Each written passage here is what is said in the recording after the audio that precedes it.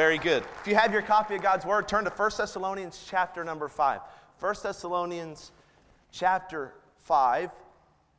And we've got two more messages out of our 1 Thessalonians series. And then we're going to move straight into 2 Thessalonians, much shorter book, more concise in some ways. And we will take about 4 messages out of that. And that will get us all the way up to Transition Sunday, I think. And so what we're going to do tonight is look at verses 16 through verses 24. And you'll notice that I've skipped verses 12 and verse 13 because they have to do with our relationship to our pastor and our pastor's relationship to us. And I felt that it would be more timely to save those verses to preach Sunday night, June 7th, which is this next Sunday night, because that is their ministry anniversary, and it's just a fitting, appropriate time for that. And on top of that, I have some things I want to share with you and talk with you about Transition Sunday, which is the weekend of July 31st through August the 2nd, which I hope you're marking down and planning to attend. But we'll wait on that until next week. Tonight, we're going to finish out the letter to the Thessalonians, beginning in verse number 16. If you're there, say amen together. Amen. Let's read. Verse 16, rejoice evermore. Pray without ceasing. In everything give thanks, for this is the will of God in Christ Jesus concerning you. Quench not the spirit. Despise not prophesying. Prove all things. Hold fast that which is good. Abstain from all appearance of evil. And the very God of peace sanctify you wholly. And I pray, God, your whole spirit and soul and body be preserved blameless unto the coming of our Lord Jesus Christ. Faithful is he that calleth you, who also will do it. Title of the message tonight is this: Holy, Holy. Holy, Holy. Now I'm going to structure this message just a little bit different. I want to tell you up front what I'm going to do so you don't get lost as I'm doing it. Normally I will work sequentially through the verses. So if I did that tonight, I would start at verse 16 and I'd end at verse 24.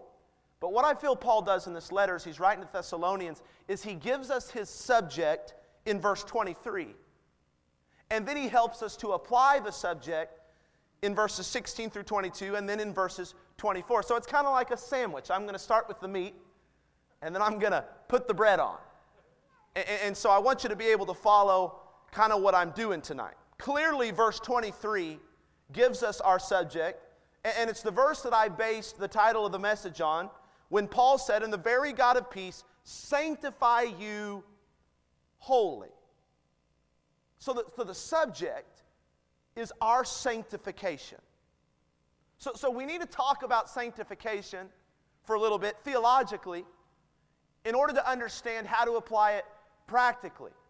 Now this is important because I want you to understand what it is, because a lot of folks, when we get to these kind of doctrinal points in the message, they just kind of tune out and think in their mind, I'm going to wait until this applies to my life.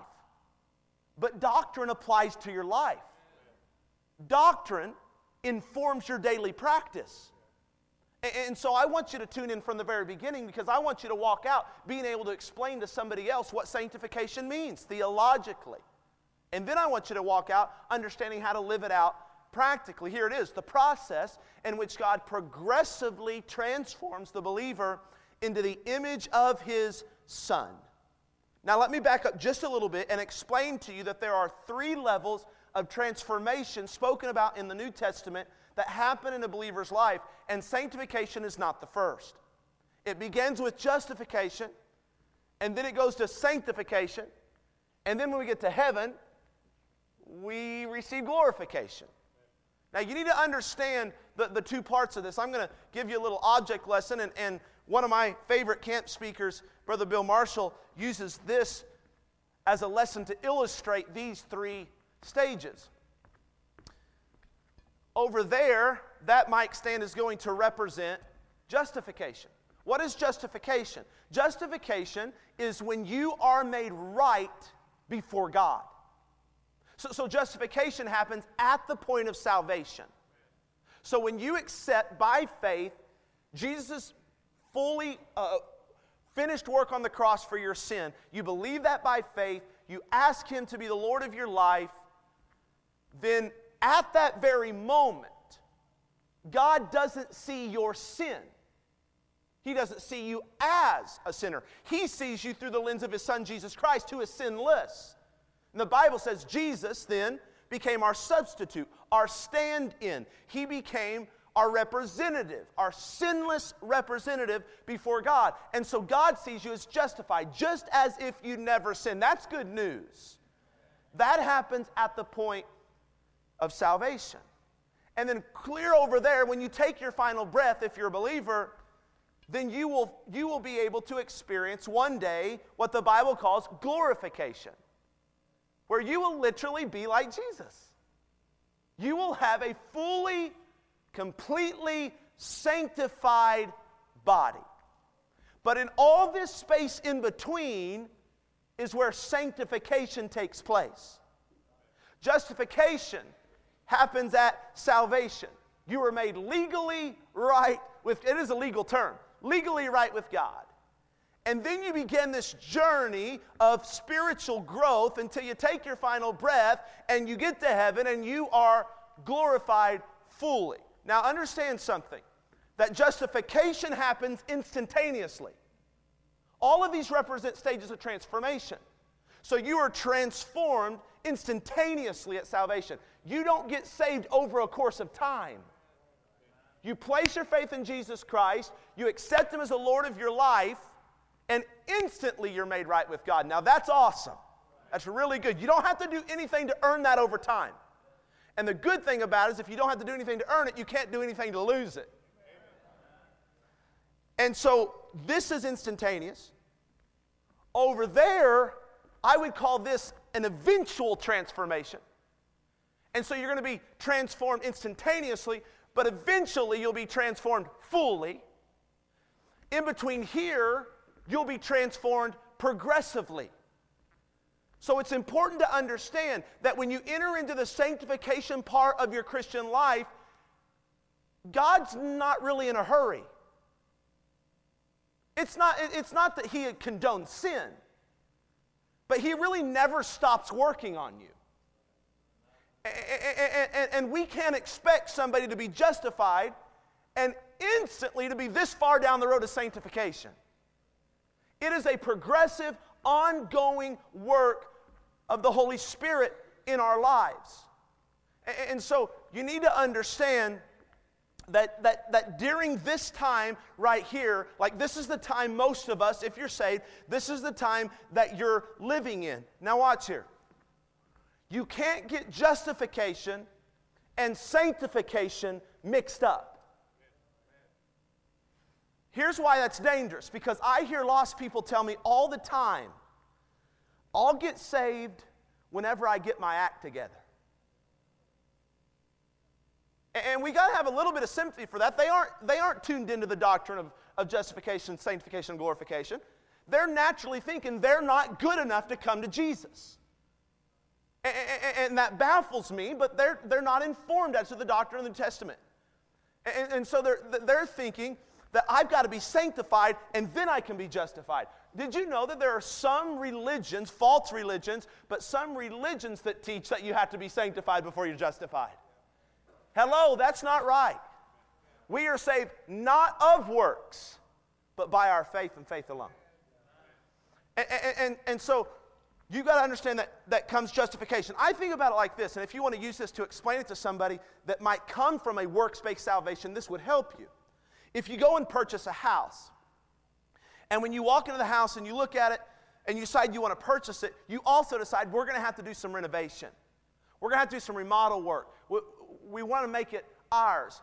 Then you don't go and renovate the house until you purchase the house. Now that's common sense. You're going to make sure that you go and you sign all the legal documents and it becomes yours, and then you're going to begin the renovation. In the same way, God doesn't start renovation until salvation. And when you're justified, in other words, your relationship is legally binding. I mean, it's never going away. You're made right before God. You're His. Then at that moment, the remodel process in your life begins. And unlike how we treat renovation on a house where we might renovate one part of the house and then say we're going to get to that part, but a dozen years later we never get to that part. God isn't satisfied with renovating one little square inch of your life. That's why sanctification is progressive. That's why it's ongoing. Because God isn't satisfied until you are holy, holy. Now we got to understand the implication, and I'm spending time on this. I don't have to, but I think we need to tonight. That by God saying holy, sanctified, I think that he's making the point, Paul is in his prayer, that we ought not to place no trespassing signs over any part of our heart, mind or body. Hey, it's all God's. He has purchased us. We are his possession. And every square inch of our being ought to be constantly in a state of spiritual growth and maturity. And there's also an implication in how Paul prayed, because he said, I want them to be sanctified in their spirit, soul, and body. Did you notice that order? He didn't start with the body first. He started from the inside out. Paul isn't praying for us to have our behavior modified. He's praying for us to, over time, have our heart transformed. Paul isn't saying this, you need to dress different and talk different and act different. Don't don't smoke, chew, or run with girls who do.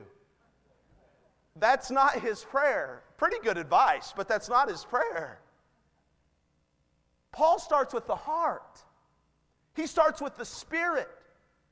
He says you need to let the sanctifying power of God invade the inner man, the spirit and the soul, and ultimately that will affect the outward man, the body. So he doesn't leave out the body. It's just a byproduct of the inner man being sanctified over time, which leads me to say this. A Christian who says they are holy on the inside, but none of that shows on the outside, ultimately isn't as holy as they think they are. Because the Bible talks about the fruit of the Spirit. Last time I checked, you can see fruit.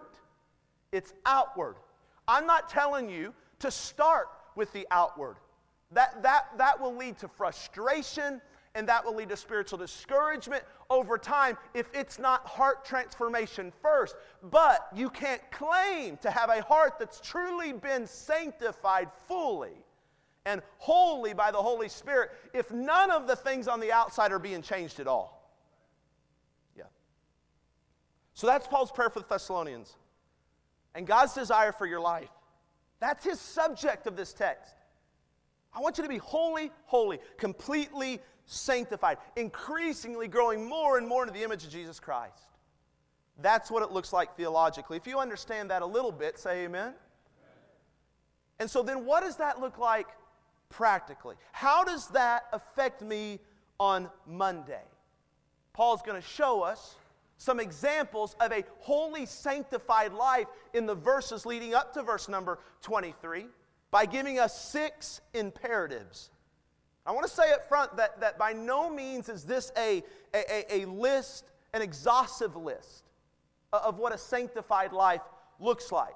There are other portions of Scripture that give us other things than this list. Paul is just using them as 6 marks to be able to show us how to identify sanctification in our lives. And here's what I want you to do as I work my way through these. I want you to ask yourself, is that me? Is that aspect of the sanctified life part of my life? I don't want you just to sit there and listen without intentionality tonight. I want you to let the Word of God be what it calls itself, and that's a mirror. And so as I'm working through these aspects of a sanctified life, every single one of them, I want you to let the Holy Spirit reveal to you, am I growing in that area? Here's the first one found in verse 16. A holy, sanctified life is joyful in outlook. He said, rejoice evermore. I think the idea of rejoicing always, I think it's perplexing sometimes to Christians. It's the kind of truth we talk about, but in our mind, it seems impossible to practice. Because we live in a fallen world. We are surrounded by hurt and pain and sorrow, and one might legitimately question, how can we live in 2020 in the United States of America and always rejoice? I mean, it sounds great, but it's not realistic. Or is it? When you look at another scripture in Galatians 5:22, the fruit of the Spirit, it teaches us that our joy is not generated from the outside in, but from the inside out. It's not something that we've got to work on. It's something that we live in. But the fruit, that's the outward, of the Spirit, that's the inward, is love, and secondly, joy.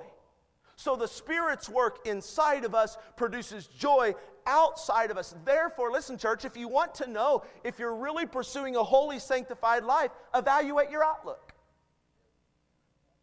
Examine your perspective. Is it one of consistent joy, or do you find your joy being unstable? Your perspective being soured often by circumstances or people around you? Is your joy kind of like a roller coaster? See, one that is wholly sanctified is one that from the inside out has a joyful perspective. He goes on in verse 17. And here's the second mark, consistent in prayer. He says, pray without ceasing. Obviously, he's not telling us to pray nonstop 24/7. He's telling us to make prayer a regular, habitual, consistent part of our life. Meaning this, if you are being wholly sanctified before the Lord, here's what's going to happen. You're going to pray often. Often. For more than your food. Notice he didn't say, read your Bible without ceasing. He didn't say serve your church without ceasing, and he didn't say witness without ceasing. All of those are good things, but the context of being sanctified from the inside out, I don't think any spiritual discipline reflects Christ-likeness more than private prayer does. Nobody sees that. You don't get any pats on the back for that. That takes some discipline. And here's what I'm afraid many Christians do. They cover up their lack of prayer life with their Bible knowledge. Or how many ministries they serve in, or how many people they bring to church with them, and don't stop doing those things. They're all important, but you can't do those things and then call yourself sanctified if you do those things minus a consistent private prayer life. Because a growing life isn't possible apart from private prayer.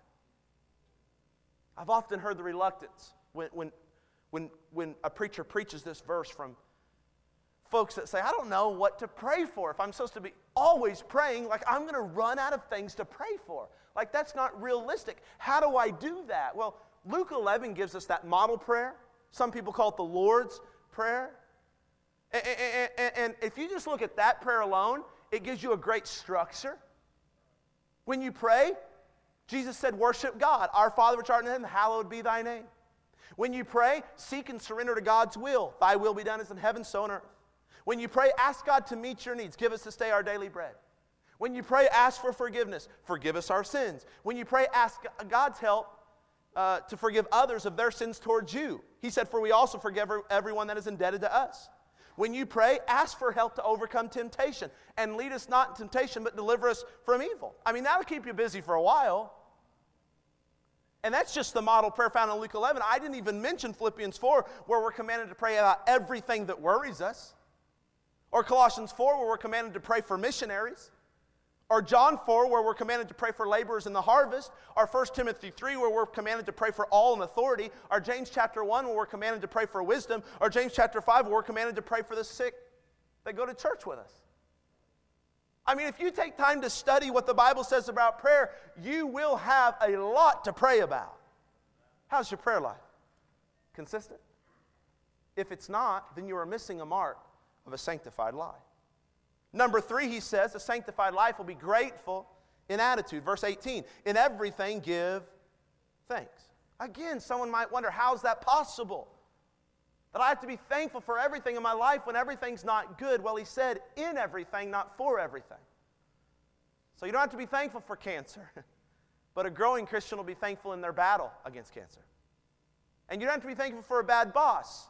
But a growing Christian will be thankful in their dealings with a bad boss.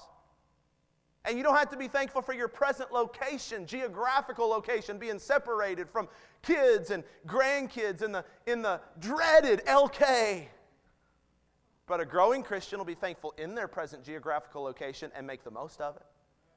Because a growing Christian understands that the good sovereign hand of God is in control of everything. And even when things in your life tell you to be sour and grumpy and depressed and discouraged, you understand that God can take anything, even evil, and turn it for good.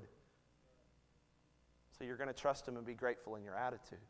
He goes on in verse 19. I'm not going to spend a lot of time on these because, frankly, Paul didn't spend a lot of time on these. And you're probably saying amen in your mind right now. He gives us the fourth mark of a sanctified life, and it's this: sensitive to the Spirit. Verse 19, quench not the Spirit. Now, you got to understand what Paul's doing now. Because with this imperative, he goes from commanding them what to do to now he's going to tell them what to stop doing. In the first three imperatives, he places an emphasis on the manner in which the action is to be performed. Did you notice that? Always rejoicing, constantly praying, in everything give thanks. In the next two imperatives, he's going to place the emphasis on the subject being discussed. Don't quench the Spirit and don't despise prophesying. So what did Paul mean when he told us don't quench the Spirit, and what does that have to do with sanctification? Well, let's study the word quench. It probably means what you think it means: to extinguish, to put out, to stifle. In fact, it's even used in Hebrews 11, verse 34, to speak of putting out a fire. Look at this verse. Who through faith subdued kingdoms, wrought righteousness, obtained promises, stopped the mouths of lions. Watch. Quench the violence of fire. The same exact word used here was used there. So you can take Paul's admonition and read it this way: don't put out the Holy Spirit's fire. I begin to think about ways in which that might be possible. How do we throw water on what the Holy Spirit is trying to accomplish in our lives by way of sanctification?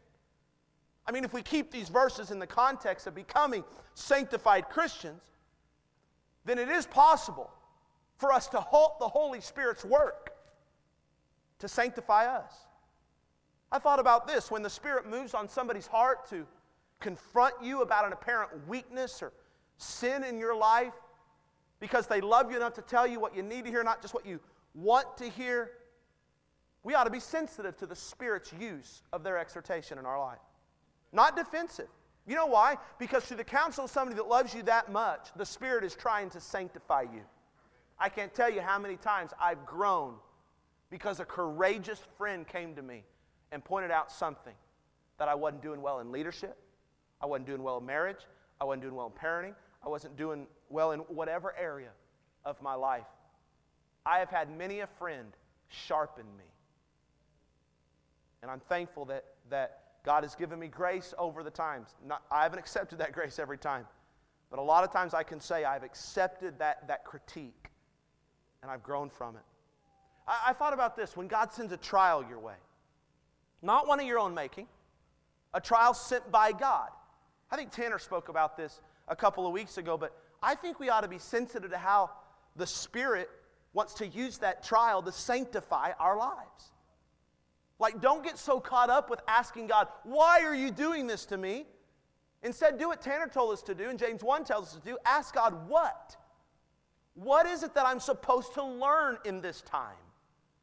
How is the Spirit working in my life? And then I think the most common way that the Spirit tries to move you along on the path of progressive sanctification is through the preaching and teaching of God's Word. As the preacher is preaching, do you know the Spirit is working in a way the preacher is incapable of working? Even tonight, the Spirit is working in every heart through conviction, sometimes encouragement, sometimes guidance, sometimes confirmation. In those times, I'm talking about when you're in the pew, don't stifle the Holy Spirit's working in your life. Don't put water on His fiery work of sanctification through the text of Scripture. Which leads us straight into the next point in verse 20. Look at the verse. Despise not prophesying. A holy, sanctified life is one that is obedient to Scripture. Now, when you look at the word prophesying, you probably immediately think of Old Testament prophets. And then you think in your mind, there's no prophets today. How does this apply to our lives? Well, Walter Kaiser, a commentator, notes that prophecy can mean either foretelling or forthtelling. Foretelling speaks to the specific function of the prophet who predicted the future activities of God, Old Testament. Forthtelling speaks to ongoing activity of the prophet who spoke as a preacher of righteousness to his generation and in his culture. Believe it or not, more than 2/3 of all prophetic activity in the Bible is forthtelling rather than foretelling. So Paul's reference here is to the preaching and the teaching and the instruction of God's Word. What I'm doing tonight is forthtelling. What I'm doing is I'm preaching the Word of God. I'm not foretelling the future. I'm just preaching the Word. And Paul said this, when that happens, don't treat it lightly. He said, despise it not. Don't treat it with contempt. I began to think, Brother Mike, in our church, and I think you know this, we've talked about this, there is a deep appreciation for the Word. Like truly. I mean, you're here on Sunday night. You're listening well. You're plugged in. There's amens. Not as many as there need to be, but there's amens. I know our church appreciates preaching. We get encouraging text messages from church members. We have encouraging conversations with church members. Not at all why we do it, but I'm just saying, I know that you appreciate it because you tell me. Because your life proves it. And so I began to think, how does our church of Bible-appreciating, Bible-believing Christians, how are we prone to despise prophesying? How are you prone to come into this place and to treat lightly the preaching of God that I know, preaching God's Word, that I know you appreciate? And I thought of this. Here's the way I think we can do it without even knowing it, is through familiarity. Most of you, if you're here on a Sunday night, come to church quite often. And you hear the same people preach over and over and over. And I know you appreciate the Bible, and I know you appreciate your pastors, and you're incredibly affirming and encouraging in that. But if we're not careful, we'll come one service, and because we're familiar with the person preaching, or familiar with the text of Scripture because it's been preached before, or you read it before, and you know what it means. It's not that you're going to intentionally say, I'm going to despise that message tonight, but you'll just tune out. You'll just get distracted. It doesn't matter how much we appreciate God's Word. We're all still human beings, and we all still go to work on Monday. And you all have kids that stress you out at times. And you all have bills that you struggle to pay sometimes. And you all, not all, but a lot of people have marriages that sometimes get strained on the way to church. And it's not that you come in here and say, you know what, I can't handle preaching. You don't. You still come. It's that when you sit down, familiarity takes over. And you just begin to take for granted what's actually happening during this moment. And maybe not even on purpose. It just happens. And when you do that, understand that in every sense of the word, you are despising the preaching of God's Word. And so, what I think is a clear mark of a sanctified, growing believer is one that can come in and hear the same voice. Sunday morning, Sunday night, Wednesday night, fellowship Bible class. And they can hear the same preacher, same voice, text they've read 1,000,000 times before, heard 1,000,000 times before, and they're still on the edge of their seat. They're not distracted, they're locked in. They're not sleeping, they're fighting fatigue. That is the mark of a growing Christian, so evaluate the way you approach preaching on a regular basis. None of us are perfect. I want to know what the pattern of your life is. That's good. And then let me give you one more. A holy, sanctified life is committed to discernment. Look at verse 21 and 22. He says, prove all things. Hold fast that which is good. Abstain from all appearance of evil. Now let's understand some things together. To prove something means to test or examine it for authenticity. So what is Paul wanting us to test? Well, what does he say? Look at your Bible. What does he say? Prove what? Come on, somebody other than Mindy, look at your Bible. Prove what? All things. Everything. Meaning for the believer, all of life must be viewed through the lens of Scripture. Why Scripture? Because it's the only form of absolute truth through which we can make proper judgments. Then, Paul says, after you proved it, upon testing it with the Scriptures, he says this, if it appears good, embrace it. Hold fast to that which is good. But if upon evaluating and proving it to Scripture, if it appears evil, stay away from it. Avoid it. Here's what that looks like. Watch here. Before accepting just any doctrinal teaching, whether it be from behind this pulpit, a fellowship Bible class, a YouTube video, a radio show, a podcast, or a TV preacher, before accepting any doctrinal teaching as absolute truth, run it through the lens of Scripture. Put it to the test. Don't just take my word for it. And if it ends up being good teaching, embrace it. If it ends up being evil, totally avoid it. Why is that important? Because believe it or not, people that were raised in this church have watched videos, or listened to podcasts, are tuned into TV preachers, and I'm not saying they all preach heretical doctrine entirely. Don't think I'm throwing shade on everybody out there. I'm not. But they're not all right. And because it sounded good, because they just fully enveloped themselves with that particular teacher, they were influenced by it. And they didn't prove it next to Scripture. And now they're, I'm going to say it kindly, but they're heretical in their doctrine. Well, let me say this. Before making a major financial decision, a major vocational decision, put that decision and your motives to the test by lining it up with the principles of Scripture. Now, I understand, a lot of the times the Bible isn't going to give you a direct thou shalt or thou shalt not, so look for biblical principles. If you're not far enough along as a student of the Word, and that's okay, to understand how to find biblical principles if they don't jump off the page, then sit down with a biblical counselor who can show you those things. And upon evaluating your decision of any kind to Scripture, if it appears to be good, hey, hold fast to it. Embrace it. If it appears to be bad, totally avoid it. Before you go off and start dating somebody, why don't you put that person to the test? Seeing if their character lines up with what Scripture teaches about a Christian's character. Don't be blinded so much by outward appearance or relational chemistry or untempered hormones that you lose sight of what matters most in a spouse in the long run, and that's their heart, their character, and their godliness.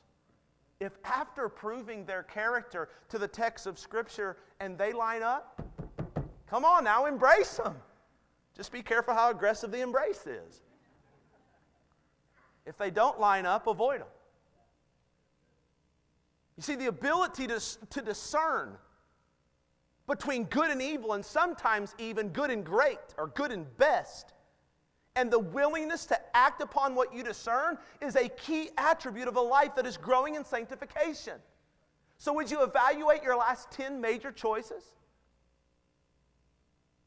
And how many of those were a success? How many of those can you look back on and say, that was wise, that was wise, that was wise, that was wise? Or would you have to say, that was foolish, that was impulsive, that was hasty, that was immature, that was silly? See, you can see whether or not you are growing. The truth of the Word of God reveals to us where we really are. So let's review. A holy, sanctified life is joyful in outlook, consistent in prayer, grateful in attitude, sensitive to the Spirit, obedient to Scripture, committed to discernment. Now, watch here. I want you to notice what tense all of these imperatives are written in. It's important. They're written in the present tense. And in Scripture, when something's written in the present tense, you go study it yourself. The call by the writer is for continuous action. Meaning these are all areas of your life that will never be perfect, but they should always be progressing. So when you look at this list before you, and when you match up your life honestly to this list, let me ask you a question. Are you continually growing in these 6 areas? Or have you stopped growing in any of these areas? Upon evaluating this list, could you honestly say that you are living a holy, sanctified life? It's okay to write them down and just start check marking where you're at. Grade yourself on a 1 to 10 scale and say, I think I'd do better there. And if you're like me, upon studying this list, I got overwhelmed. Because it seems like that's a lot. That's asking a lot. And you're kind of hoping that God grades on a curve. Because there's no way I'm going to live up to the sanctification test. Well, I'm going to end with some good news. Found in verse 24, the bottom piece of the sandwich. Sanctification isn't ultimately up to you. If it was, we would all fail miserably. So don't let the list discourage you. Look at verse number 24. Faithful is he that calleth you, who also will do it. If you are totally intimidated by being joyful in the outlook, like all the time, grateful in your attitude, like all the time, sensitive in your spirit when you just could care less about spiritual things, you need to understand this, that your growth, your holiness, your sanctification ultimately isn't up to you. It's God that began the work in you over there. He'll perform the work in you right here, and He will finish the work in you over there. And that is a promise of God. And here's the good news. God always finishes what He starts. See, a lot of us have really good starting power, but we don't have any staying power. We start things all the time at the beginning of the year, and then we don't stay at it. God's not that way. God has incredible stick-to-itness, incredible amount of patience. That's why I like the first verse of that song that we sang, He will hold me fast. When I fear my faith would fail, well, God's still there. When I trip up and mess up, God's still there. So what's my role? Cooperate with God. Cooperate with the Holy Spirit. That's your role. Walk in the Spirit. Yield to the Spirit. Humbly submit yourself to the Holy Spirit every single day. Say yes to the Spirit. And guess what happens? Sanctification, love, joy, peace, long-suffering, gentleness, goodness, faith, temperance, meekness. You become holy, sanctified. God does that in you. You just have to cooperate. Yeah. Sometimes kids' songs are most profound. Like, Jesus loves me, this I know. Real simple, but really profound. Jesus loves the little children, all the children of the world. Red and yellow, black and white, they are precious. Well, that's a really relevant song today, and it is profound. Jesus only sees one race, that's the human race. And He died for all. I love that. Profound. But kids sing it. We don't sing it down here. The B-I-B-L-E, yes, that's the book for me. I'm going to stand up on the Word of God. See, we don't sing it down here. We're too cool for Sunday school. And one of those that I learned growing up was this. He's still working on me to make me what I ought to be. It took Him just a week to make the moon and the stars, the sun and the earth and Jupiter and Mars. I love this. How loving and patient He must be. I'll sing it one more time. How loving and patient He must be. Like when I take 4 steps back, how loving and patient He must be. When I despise the prophesying, the preaching of the word, how loving and patient He must be. Want to let the circumstances of the United States of America make me grumpy. How loving and patient He must be. He's still working on me. Because faithful is He who calleth you, who also will do it. A list of 6 imperatives isn't meant to condemn you. It's meant to motivate you and inspire you to cooperate with the one who's really responsible for your sanctification. And He will do His part every time. And so as you examine yourself according to that list, maybe you could go home, or maybe you could come to the altar tonight and say, God, there's a part of me that's not cooperating with the Spirit's work. It could be your attitude, your perspective, your sensitivity to the Spirit, how you're treating the Word of God, anything. And the reason we do invitations is so that you can get that settled before you even walk out of church. So I'm going to give you an opportunity to do that. Stand to your feet, every head bowed and every eye closed.